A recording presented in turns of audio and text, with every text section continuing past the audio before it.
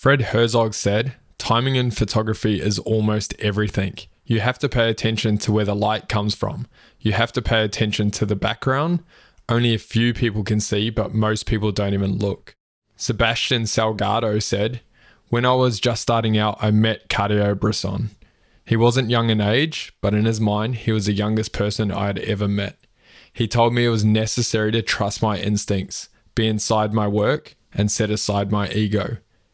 In the end, my photography turned out very different to this, but I believe we were coming from the same place." Sebastian Salgado. Welcome to Escaping the Ordinary podcast. If you are ready to be the best version of yourself and level up your life, stay tuned as we interview special guests who will bring you all of the latest and greatest tips, skills, and know-how to make you the best that you can be. We know that you have it in you, and we are going to show you how. With your host, Ryan Teague.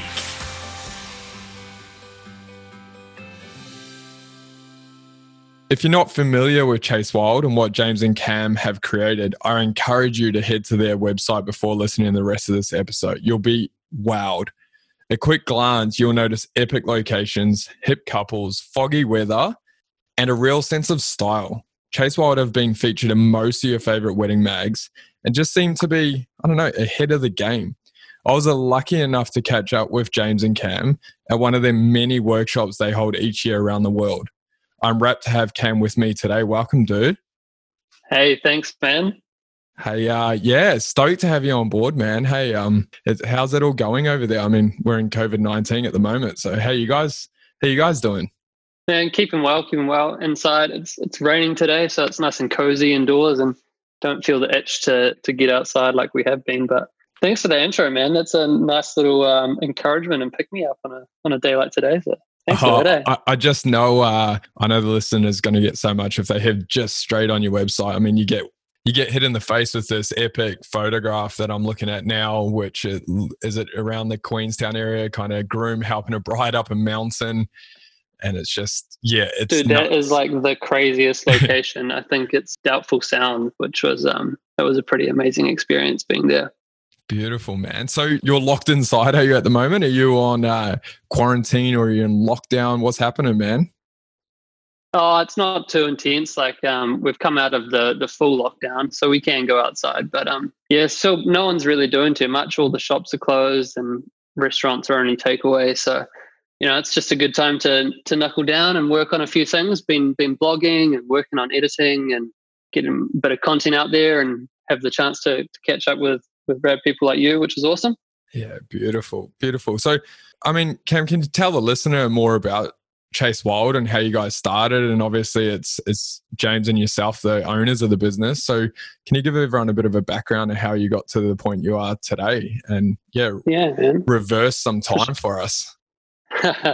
Yeah, for sure. I'll have to go back there in my mind myself. So we're Chase Wild. We're New Zealand-based wedding photographers, and we do a bit of work here each summer, but we also get to travel a little bit. And it didn't all just sort of magically happen for us. We actually James and I started separate wedding photography businesses about 7 years ago now, and we weren't photographers like our whole lives, and we'd only really picked up cameras in our early 20s, and it wasn't until like messing around online and looking at things that we kind of discovered this whole world of like amazing wedding photography, and it kind of captured us both. I know for me, like I was like, holy crap, I need to learn how to do this, and I became captivated by it and just like dove in online and like just consumed all the content that was there that photographers were putting out and just began to shoot every day. And we built our own photography businesses to begin with.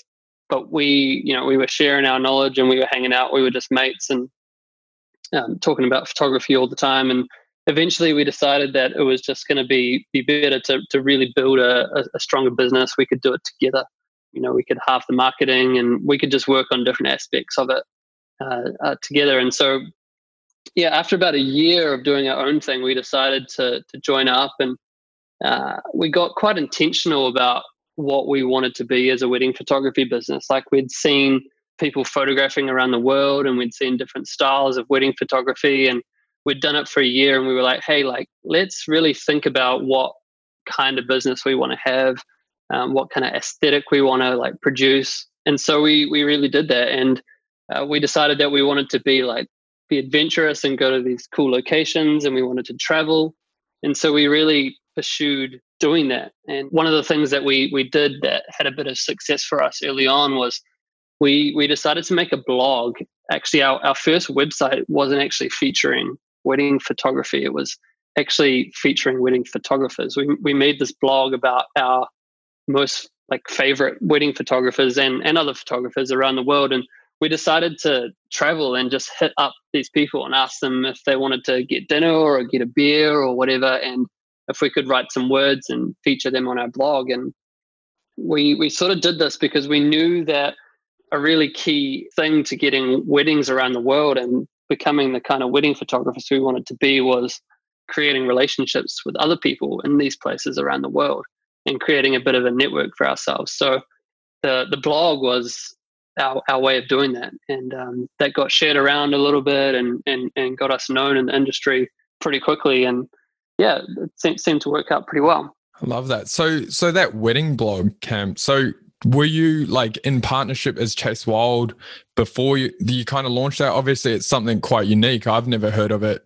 before. And what was like the intention? Was the intention to get it shared around, network, and obviously book weddings, in these areas where you may have kind of generated this relationship with a photographer, and say they're in Italy and they're booked out, next minute you're at the top of their mind and referring Chase Wild. So yeah, were you guys in partnership prior to starting that blog, and was that the main intention for it? Yeah, I mean, we weren't officially, having a business partnership at that stage, but it kind of the blog was our launching strategy, I guess, launching the new brand, and we didn't start shooting weddings until a few months after doing that. But yeah, the blog was.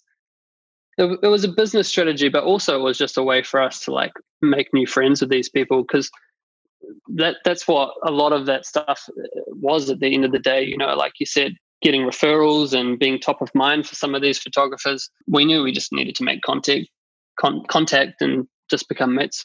Yes, that's incredible, man. Hey, is the blog, do you know like if that's still around, or like I've just never heard anyone doing anything like that? I think it's obviously valuable for a photographer to be featured anywhere is such a special thing. Like, have you revisited that blog, or is it well and truly in the Nokia 3310 days? Yeah, it's very deep in the archives now. But I guess it's a similar kind of, it's just a business strategy. You might have heard of like ShotKit or something like that features something about photographers that other people might be interested in. And I guess that was just the idea that came to us at the time. But the same principle, I think, applies to anybody right now who's trying to build a little bit of an online presence or something like that. It's putting out something of value that other people actually want to read, whether it's tips on photography or editing or whatever. Put out something that people actually want to read and engage with, and you're going to get noticed. So if we talk about that, obviously networking was top of mind when you started that blog, and we're going on about it now about giving value and stuff like that. So with COVID-19, I'm sure a lot of your weddings and stuff are postponed. So like, are you kind of proactive with what you're doing now with adding value and networking and sharing blogs and stuff like that?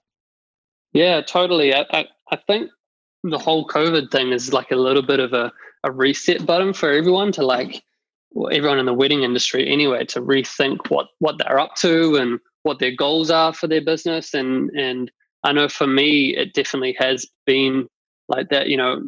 I feel like the last sort of year, maybe I was going through the motions a little bit with shooting these weddings, and inquiries were just kind of a little bit passively coming in. But this time has been a little bit of a wake-up call and a reset button. And we do have this bit of a platform as Chase Wild. And so I'm really trying to engage with people more on a bit of an educational level. We've started a bit of a journal with some content around editing.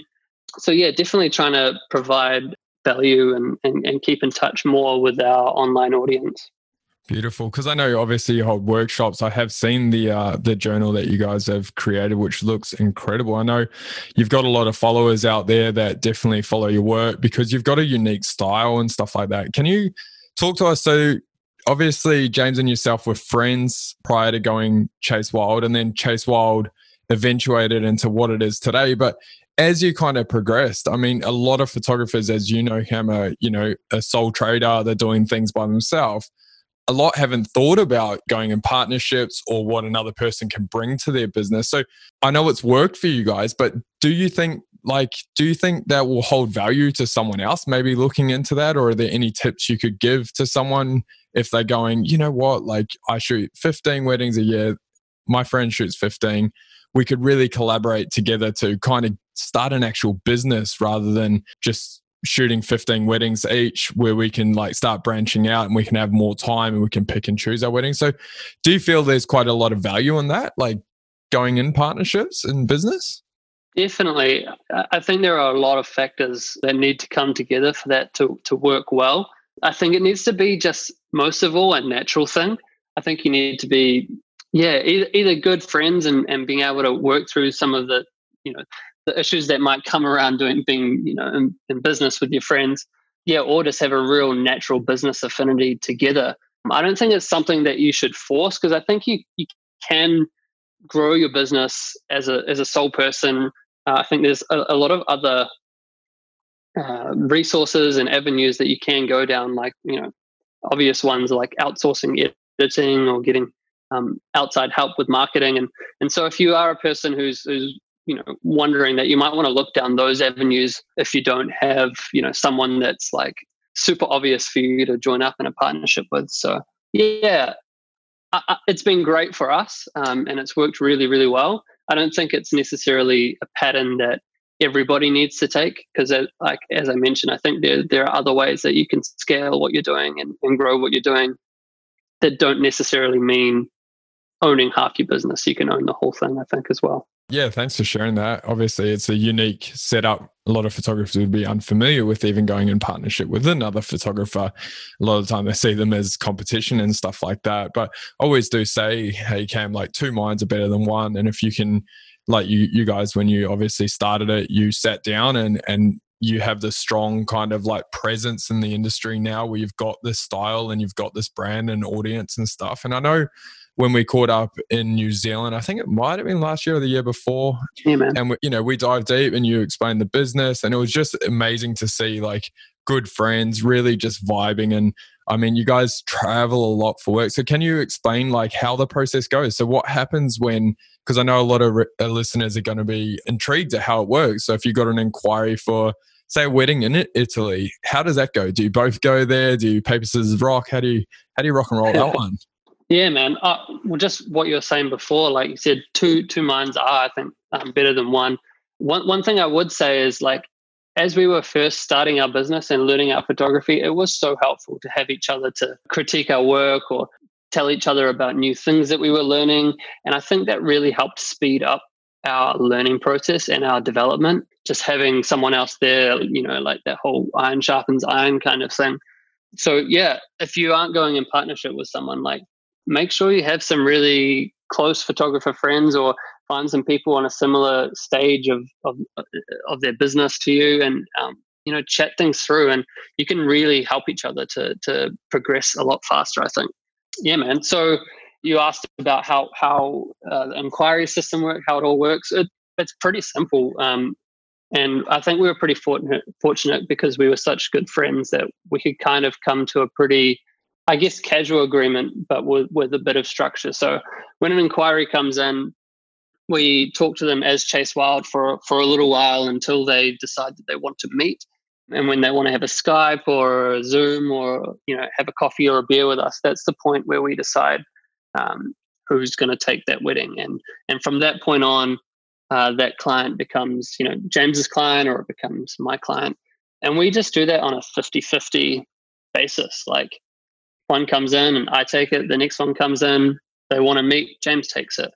And so there's a certain amount of, I guess, luck of the draw of who wants to meet and just when that pops up.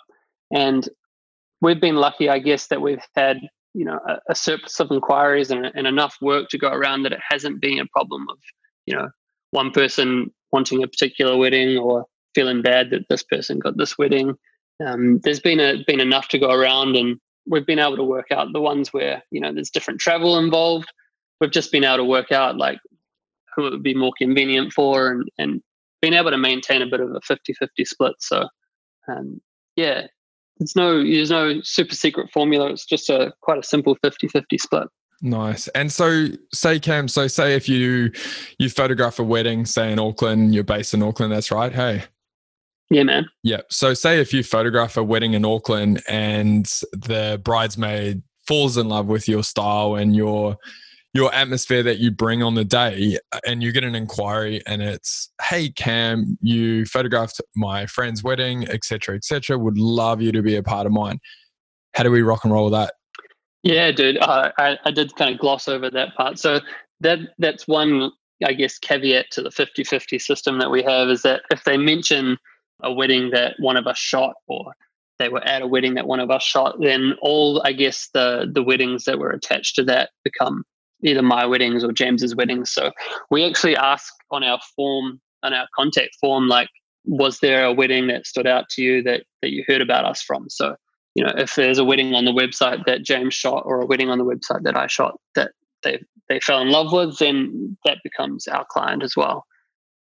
Okay, I gotcha. So, as you know, a lot of the listeners, Cam, are obviously, solo photographers. They rock and roll in their own jobs, and a lot, getting booked out, etc. Do you think bringing on an associate photographer could help them generate a more solid foundation, or offer their service more widely? Like, I know a lot of photographers in this industry have looked into bringing an associate shooter in, or a second photographer that can, go shoot a wedding on a Saturday in Sydney, and the other one can shoot one in Brisbane on the same day, obviously generating more income.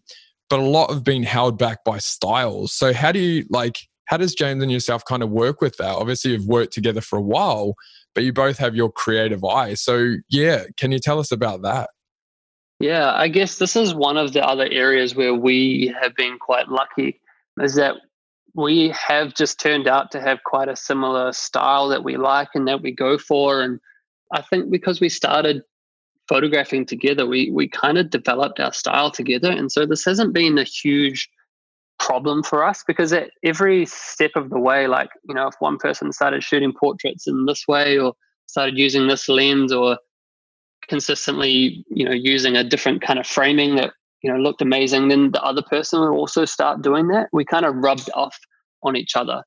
And yeah, of course we do have differences a little bit, but I think because we worked so closely together for so long, there is a certain kind of, similarity to our styles. And we use the same presets for editing. We edited most of our stuff sitting next to each other. And so we've been able to put out a consistent product together, having two shooters. But yeah, man, the associate thing is, it's a big, tricky subject. And we've thought about it a lot. And we've actually tried to have different associates and think about different models of how we can also shoot more weddings, even having, James in Wellington and me in Hamilton, and we'd also want to be able to shoot another wedding that day. But we played around with a bunch of different models, but we actually ended up starting another little sub-brand with a couple of associate shooters that we've been working with through our workshops. And, we've had them start working for us, and we've been training them, having them come to weddings with us and teaching them to edit, and trying to get them up to a level that we could accept or make them a part of Chase Wild and have them as associates. Because I think that is the real key. Like, when you're trying to offer, I guess, higher end wedding photography, or, you're selling like a really consistent aesthetic, it's really, really difficult to get somebody else to be able to produce that work. So we decided to make another brand, so it was differentiated, that we could feed inquiries to, and we could feed clients into, that didn't quite have the same expectations as Chase Wild, but was still a part of our business and still had, a good chunk of our aesthetic and our look. Wow. So you've trained these, is it a number of photographers? Is it one photographer? So you got kind of an associate business, really, rather than having an associate shooter under Chase Wild. Yeah. That was our solution to the problem of, trying to maintain an aesthetic. And I mean, there's a whole bunch of other challenges that come with having, associate photographers, and I guess spending so much time investing into somebody else. Essentially, you're creating another version of yourself and another version of your business. And so I guess you're just contributing to, more photographers around, because there are a lot of new photographers and a lot of new good people around as well. So there's definitely challenges that we've found, but that's been our best solution so far. Yeah, incredible, man. It sounds like, that's why I wanted to do this podcast, because I know you're always pivoting, and you do many different things, from workshops, journals, sell presets. Now I've learned about this new brand, how you guys started. How long have you been in business? Yeah, about 6 years as Chase Wild now. Incredible. And you're both located in Auckland? Yeah, we are. Yeah. We're always thinking of different projects that we can work on, and honestly, wedding photography is such a great entry point into the world of business, and the skills you learn in the first few years of setting it up, and how to make the hustle work, in your first few years, they're really good business skills to set you up to think about other avenues and think about other stuff that you might want to do as well.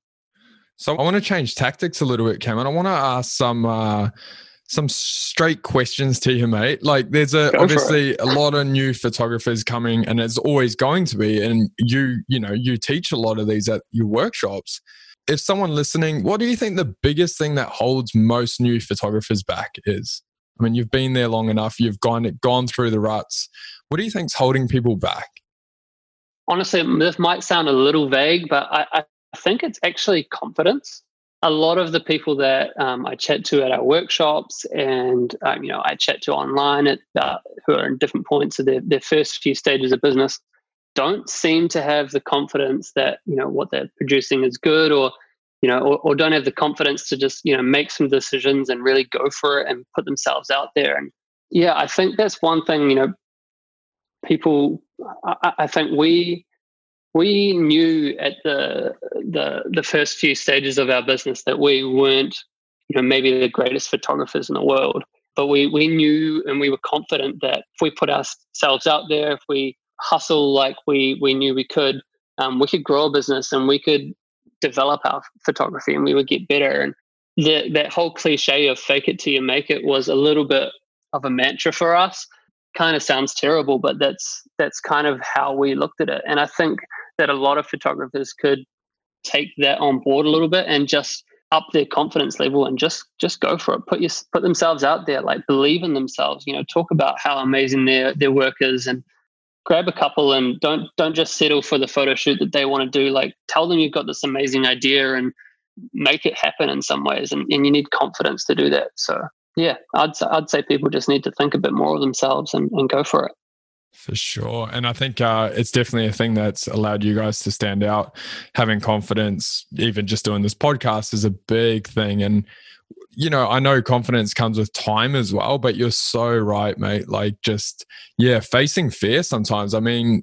I've always looked at this as a business as well. So, in the end of the day, I've got to put food on the table. So if I want to sit in my living room on my laptop and try and run a business just like that, it's probably not going to support my family. So there are times when I got to put those boots on and be a big boy and get out there and face the world and put my face up there. And there's no right or wrong way to do it. But yeah, mate, you got to have confidence if you really want to kind of, I think as well, mate, succeed and generate the business of your dreams, because facing fears on the other side of it is obviously a lot of success and failures as well, but you learn so much from it. So from the outside, and I know the listeners already headed to Chase Wild, they're probably, in love with everything they see and signing up to your workshops, even though they may be postponed. So you seem to have this cohesive style. When we jump on your Instagram, it's very, I don't know, I call it foggy, and you probably get it a bit, but you've just got this kind of very natural, soft, fun, a lot of hip couples. So how did Chase Wild, we know how it started, but when it started, obviously, prove me wrong, but you probably weren't shooting these type of weddings that you show now. And, how did you get to that point where you are now? And you seem to be doing a lot of destination weddings. Yeah, man. I think it kind of touches on the point that I just talked about before. having the confidence to go after what you want. Like, I think in the first few stages, like, you're right, we weren't necessarily getting the weddings, that we are now, but with the couples that we did get, we would just like pitch them different ideas of what like amazing things they could do. If someone wanted to do an engagement shoot with us, in Auckland City, it's like, yeah, we could do that. Or we could do this like amazing adventure on these cliffs, like at sunset. And yeah, let's go if it's raining as well, because it's going to look amazing, just pitching ideas to get the content that you want, because you need to be able to show that to get more of that. So definitely, yeah, having the confidence to pitch those ideas to your couples, and then yeah, people will start coming to you for that style and for that aesthetic. And I think on developing that, like, yeah, it didn't all happen at once for us. Like, there was a lot of trial and error and finding different things and finding inspiration in different stuff. And it was just a bit of a process of, I guess, noticing what we really loved and what photos really, like, I guess, turned us on and made us feel alive and made us want to shoot more of that stuff. And, we started shooting in certain weathered conditions or in certain light, and we were like, oh man, we just love how, this light looks and the mood that it creates. And so we started intentionally trying to shoot in these kind of like more, I guess, moody, like you say, foggy atmospheric conditions and places. And that started to become like a little bit of our look and our aesthetic. And, there were certain things that we started to notice about, when we did shoots in these places, like which way the light was going and what our couples were doing and what we said, and what reaction that got from our couples. We tried a lot of different things, but I think finding a style is that process of noticing what you like and noticing what you love and just doing more of it. Because there's no use like trying to copy someone else's style or do an idea that someone else has got. Like, yeah, incorporate that into your kind of, shove that in your brain so it kind of comes out a little bit when you go shoot. But you've got to look at your own work and you've got to notice what you like and then just do that more. And I think over time, if you shoot a lot, that process is going to be quicker. But over time, you're going to start to see a style develop in your own work. And so, yeah, we were doing that with locations and lights and couples. And we started doing it with editing, putting certain tones into the photos, putting the shadows in a certain way, like making it feel soft in other ways. We started to do that, and we started to we're noticing what we liked. And I guess that is the style that comes through now. So if we can, coaching clients, it's an amazing thing. But for the person that doesn't understand what they mean, so say, for example, if you got an inquiry and it was kind of basic, we're getting married in Auckland, it's just at this church, we're going to do photos around the venue, full stop. How far do you push it? Do you say, and how do you approach it? Because obviously it's quite a touchy subject. Some people may be obviously getting married at that specific venue for a reason. And do you push and say, well, no, Iceland's going to be better? Or do you just try and just go a little left field so you can create something that you might be able to use on your socials or the client will really love? Because obviously most people haven't been married before that are getting married, I'm sure, in your demographic. So yeah, how far do you push it and when do you push it? Yeah, definitely, man. Great question. I think obviously we don't like bombard them with something or tell them, that their ideas are bad or anything like that. It's definitely just like, I don't know. It's just creating a personal relationship with them first and foremost, and gaining a bit of trust first. And I think one of the basic things on this is that you are the professional when it comes to photos and the client's not. It's probably the client's first time thinking about, photography perhaps in their life. And so they're not quite sure, what's going to look amazing or what's going to be great or what time of the day is going to be best to shoot and things like that. So it's your job, I guess, to educate the clients. And that can come further down the line. Like we don't talk about that straight off. Like we love to catch up with all of our clients for a beer or a coffee if that's possible, or online. And it might not be to the end of that conversation or even the next conversation that we start to slip in some suggestions, and you've built that trust already, so you're able to do that. But yeah, it's finding a balance too. Like we don't want to completely change our couple's plans. We just suggest stuff, and if they do want to do something and we've booked them in, that's maybe not quite, giving us an opportunity to do something that we really love, we'll try and, at least find one location or one time where we can shoot something that's going to be something that we're really stoked on. I love that, man. That would, I don't know, like just say if I sent, me and my fiance, so-called, sent through an inquiry, and yeah, you guys, like you said, I mean, you said a key word there. You guys are the professionals, and, a lot of people, like you said, don't know what they're getting into when they're getting married. And if I had someone, sit down with me and have a drink and just give me these ideas to kind of create something unique or more us, or, hey, like, haven't you thought about maybe just like, 30 more minutes and we can head to the city and get some quirky photos. You guys love the city and cafes. Like, you can definitely see it in your work, man. When you're scrolling through your website or Instagram, you really see a lot of personality, and it's not just your typical, in front of a chapel type thing. So yeah, hats off to you. Obviously, I was speaking to actually Gabe McClintock in last week's episode, and he said pretty much the same thing, Cam. He said, curation is the king to consistency and booking the right couples. And it seems like you've really got that down pat with what you're showing and what you're shooting. So can you tell us about, with Chase Wild, how many weddings kind of generally do you shoot a year?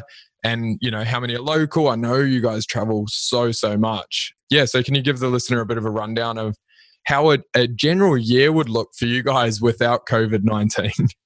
Yeah, man, for sure. Like, I think the peak of our traveling was like a couple of years ago, and They're like, it's amazing, and it's a privilege to be able to travel and shoot destination weddings, but it is a bit of a taxing lifestyle too, and you've got to be up for that. It's got to be, I think, a certain time in your life as well. And there are a few years where we were all about just being everywhere and anywhere, and we were up for all kinds of travel. But in the last few years, we've really, focused and tried to get a little bit more work at home so we can work on some other projects. So yeah, we've been trying to hit a little bit more of the local market. And at the moment, we probably I've been shooting maybe 20, 25 weddings over a summer, and then like a sprinkling of them through the winter, try and still take a bit of a trip each winter and get to Europe or something and shoot a couple of weddings. But that's sort of settled into quite a nice balance for me. Like, yeah, shooting here over the summer most weekends, 20, 25, and then a few overseas.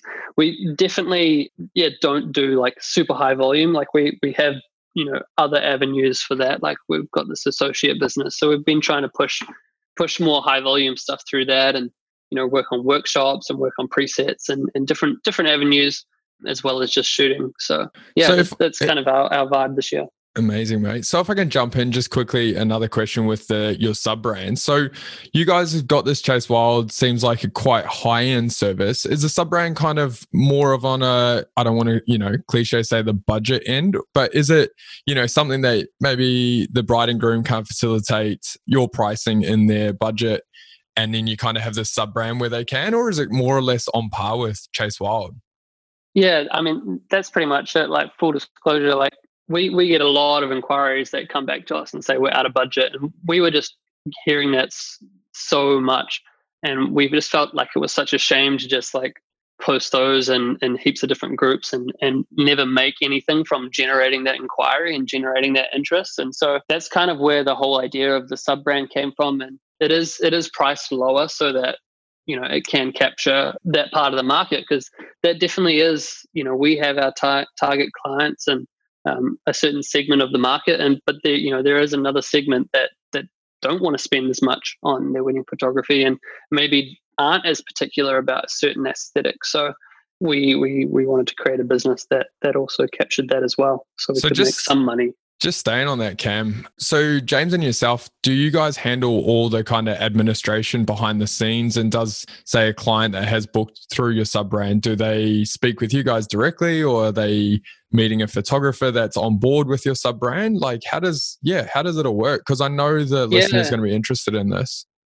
Yeah, we've tried a few different models of how that works, and we did have someone helping us who was doing like most of the Chase Wild emails at one stage and started doing the admin for the sub brand as well. But we found we lost a little bit of connection with our clients through not actually being the one to do the emails with Chase Wild. So all the Chase Wild emails now are us chatting and us responding. But the sub brand does have someone who is taking care of the admin side of things. Beautiful, man. I'm loving what you guys are doing. So, and I know you guys are shooting obviously quite a lot. You mentioned you're shooting, 25 and have shot many destination weddings. And I know you're quite busy by the way you guys are pivoting your business and stuff like that. But can you give the listener an insight? I know you're strong in the workshop game. And so are your workshops, are they just local in Auckland or do you do them worldwide? Obviously, I attended one last year. Can't speak highly enough of it. It was just such a cool thing to hang out. I mean, we went to a waterfall, had a quirky hip couple, and it was just it was a solid vibe. And I always think learning is obviously an amazing thing. I'm sure you guys can say the same. But can you give the listener an insight into your workshops? Yeah, man. Oh, thanks for that feedback. That's awesome. We have done them a few different places around the world. We had one in the UK, we had one in Sydney and Melbourne a couple of years ago. But I think at this stage, just logistically, we're going to keep them close to home and just have a couple a year.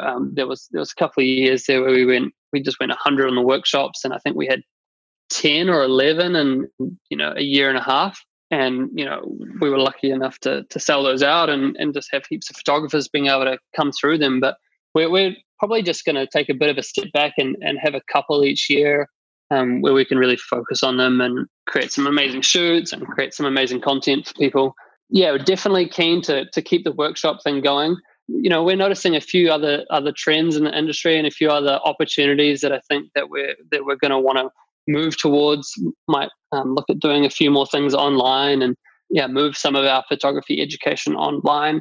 We've sold presets and things over the last couple of years as well, but I think we're really wanting to amp up editing education. Just another little tangent to throw in the mix of all the tangents that we've been on today, but just with like the growth of the wedding photography industry, like recently, we've just seen so many people join, and a lot of people are really good and the level is getting higher and higher, but a lot of stuff is looking really similar and is looking just the same. And a lot of it's probably due to there being so many great presets online that you can buy and things, and we know we've contributed to that phenomenon and that whole thing of things looking the same. But I think there's really we really want to focus on educating new photographers to edit really well and to edit in a way that they can really find their own voice and find their style, and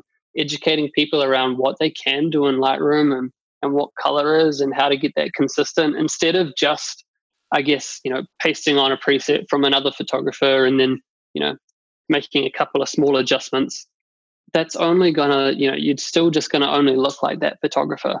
But learning really how to edit and how to do something for yourself, I think is really the next step in this whole presets and whole editing game. So we're working on that stuff at the moment. So I think buying presets is still a great thing to learn how photographers do stuff and to get a base, education of what a photographer does to an image to color grade it. But I think there's so much more that photographers can learn when it comes to editing to create their own style. So what do you think, Cam, is the biggest mistake a lot of new photographers or seasoned pros make when editing? I think, just slapping on someone else's preset and, having confidence that looks good just because it came from that photographer.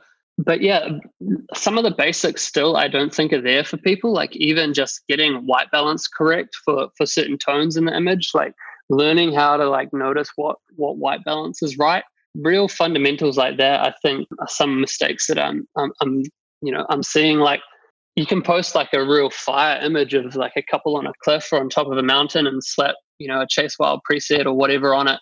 A lot of times it's going to look great, but that's not your own voice. And I think there are, like you say, every now and again, a few mistakes that pop in, even basic ones like white balance. So yeah, man. So how do you, let's stay on white balance and editing, because I know you're strong in that game, but how does a listener ensure their white balance is on? And can you tell them how you go through your editing process? Obviously, we spoke about your presets and stuff, but if we want to stay on that just simple tip of white balance, I know how vital it is, especially if you guys are listening and you're not printing photos. Go print one of your photos and have a look what it looks like when it's printed. And if someone looks like I don't know, Marge from The Simpsons because she's fully yellow. You know, like you're really you're pushing those edits a bit too far. So can you tell people and give them a tip on how to correctly white balance an image? Yeah, I mean, I don't do it in a super technical way. Like, to be honest, it's just done by eye and by feel. And I think a technically correct white balance isn't always the most exciting. I think you can use white balance to give a certain feel to your images. Like, if you notice, Chase Wild images are actually like quite warm, and but that really is part of the tones that we try and get out of an image. You know, we do certain other things in the editing so that we can warm up our image a lot and get really creamy skin tones. And so, in a technical sense, it might not be the correct white balance, but it really adds to the feel and, you know, the looks that we're going for. So yeah, we warm up our images quite a lot, and we put blue into the highlights to kind of balance that out. And we find that the combination between those two gets a certain creaminess that we can't really get any other way. But a couple of tips on, I don't know, guess getting consistent white balance would be to compare it against other photos that you've got. Like, a great way to like get consistency in your images is to have two screens and put an image up that you've edited before that you know that is banging and is, you know, has the tones that you like and has the kind of white balance that looks right. Put it up next to the one you're editing currently, and, you know, make sure it sort of fits into the same kind of vibe and looks consistent. And another tip, I guess, on that is just like, I've said this before a few days ago, is just like calibrating your eyes. Like, we talk about calibrating monitors and making sure the colors on our monitors and our laptops and things are like correct. But calibrate your eyes too. Like, when you're editing, make sure the light in the room is like a neutral white balance in the natural light. You know, it's not like, you know, super sunsetty light or a super cold light. And then look around, like look at things in real life that have normal colors, and then come back to your image. And I think often I do that, and I come back and I've edited, you know, the tones a certain way, and I'm like, whoa, I was way off there. I need to, you know, go over that again. So just recalibrating your eyes and coming back to your editing is a great tip. And with that whole calibration, Cam, are you using like a specific type of computer or screen? I know a lot of the iMacs are, you know, the resolution's crazy and it's pushing light through the image. And then when you go and print it, you see something totally different. So, you know, are you editing at the same time every day because obviously lighting outside changes, or the brightness on the screen, or a specific type of screen? Like, are there any recommendations there? Yeah, I haven't.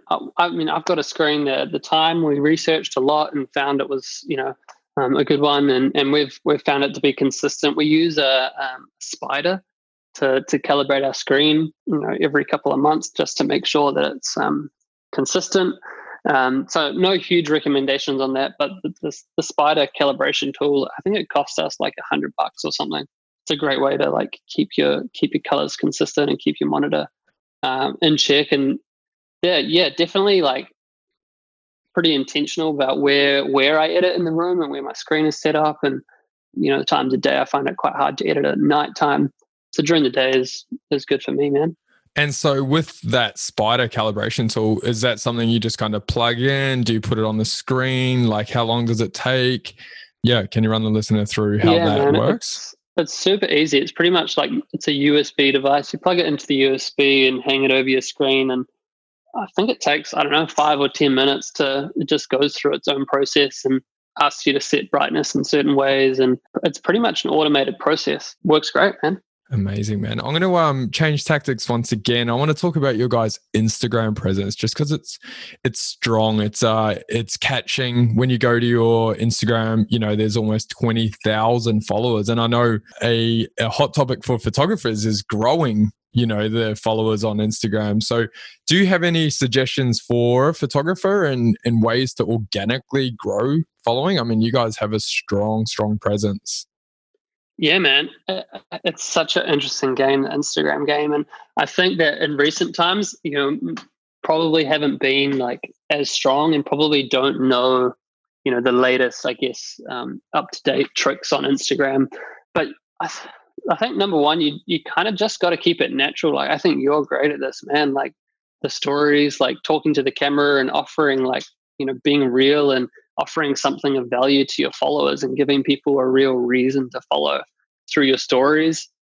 you're so great at that, and heaps of other photographers are getting really, really good at it. But I think that's definitely key. And then thinking about your feed as like a bit of a portfolio. Like, we don't post like every day anymore. We probably try and post stories every day to keep engagement coming through. But we think of our feed as a bit of a portfolio. And so, we often go through and curate images and take images out and delete stuff that, like, looking back on isn't as strong, and just make sure that we've got that looking tight and looking, like we're happy to present that to our couples. And then, having some more of that casual content, on highlights and on stories for people to be able to engage with, gives people a reason to follow. And I think that's the most important thing you can think about when growing it. Forget about all the funny tactics and different things. Like, just give people a good reason to follow you, and then you're going to really grow a natural and engaged audience. I think that's more helpful for a business than having like a huge number. I think you don't need a huge number to be a successful business. Like, some photographers are out there killing it, and they've got a few thousand followers or whatever. It's more of an ego-driven thing, I think, than anything else. And you just got to use it as a tool to be yourself rather than letting it feed your ego. For sure, Cam. I always thought, mate, if Instagram did change their whole algorithm and settings, and if one day, we all woke up and we couldn't see followers, would that bring so many egos down and people that think they're, well and truly ahead of the game, or, that are so fresh that they're not even a part of the game? Would it bring everyone more back on a baseline level? So it'd be really interesting. But when we look at your Instagram, mate, we see, like I mentioned, all these absolutely incredible landscapes, beautiful couples, crazy intimacy, fun vibes, like very hip.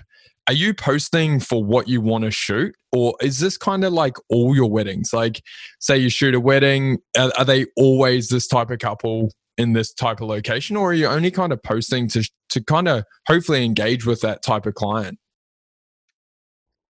Yeah, man. Like I said, I think the feed is your portfolio, and so you've got to post what you want to do more of, and what you think is your strongest game. So yeah, definitely there are some weddings we don't post on Instagram at all from, just because honestly it didn't quite fit what we're wanting to put out there. And so there are and there's the vice versa is true. There's some weddings we've used heaps on there because that's our vibe and that's what we want to shoot more of. And I don't think you need to feel bad about that or apologetic about that. I know heaps of photographers feel bad about not sharing anything from a wedding, but it's your business at the end of the day, and you don't have any obligation to that couple to share their photos on your feed if it's not going to help your business or it's going to take your business in the wrong direction. So yeah, we're particular about what we post. There's people out there that are even more particular. Like in our workshops, we use the Pharaohs as a great example of this. Like, I think they only have like 10 or 12 photos on their Instagram feed, and all of them are absolutely like perfect and like amazing. And they've got a huge following and are amazing photographers, but they're very, very selective with what they put out there. So I think a lot of people could take that advice on board and really curate what they're putting out there.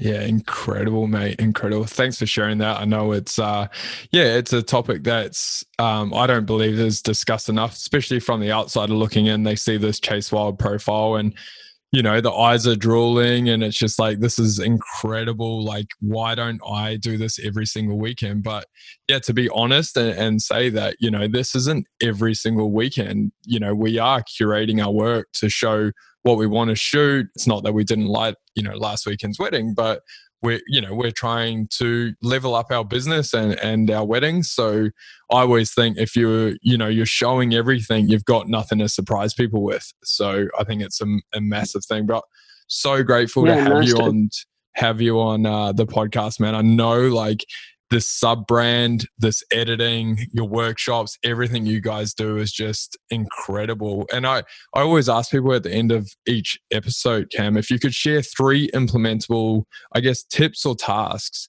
for a photographer to up their game and level up their business, what would they be? Yeah, man. I'll quickly just go through a couple of things that I thought of this morning, that people could implement. So I guess the first one is think about the exact tasks that can actually push your business forward. Like, I think a lot of people spend a lot of time on things that are not really actually pushing their business forward, helping them get more clients, helping them grow their, their creative side or things like that. And so you got to think about like what time you are spending in the business or what time you are spending on the business. And you want to set yourself up in a way where you can spend lots of time on your business, working on your business, growing it. And so, like does posting stories on Instagram do that for you? Or would working on the SEO on your website really help your business much more? Like, think about those decisions and how you're using your time, and do tasks that are going to push your business forward rather than, just mucking around posting Instagram stories or whatever.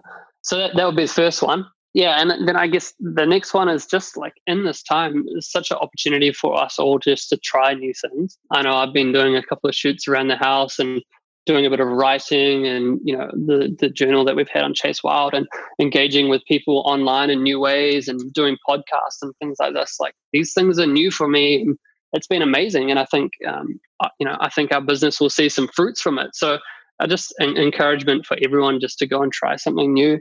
If you're stuck at home or, you're feeling a bit down on, weddings being postponed, like, this is an opportunity to try something new. So that's the second one. And then I guess the third one is on that editing stuff that we've chatted about.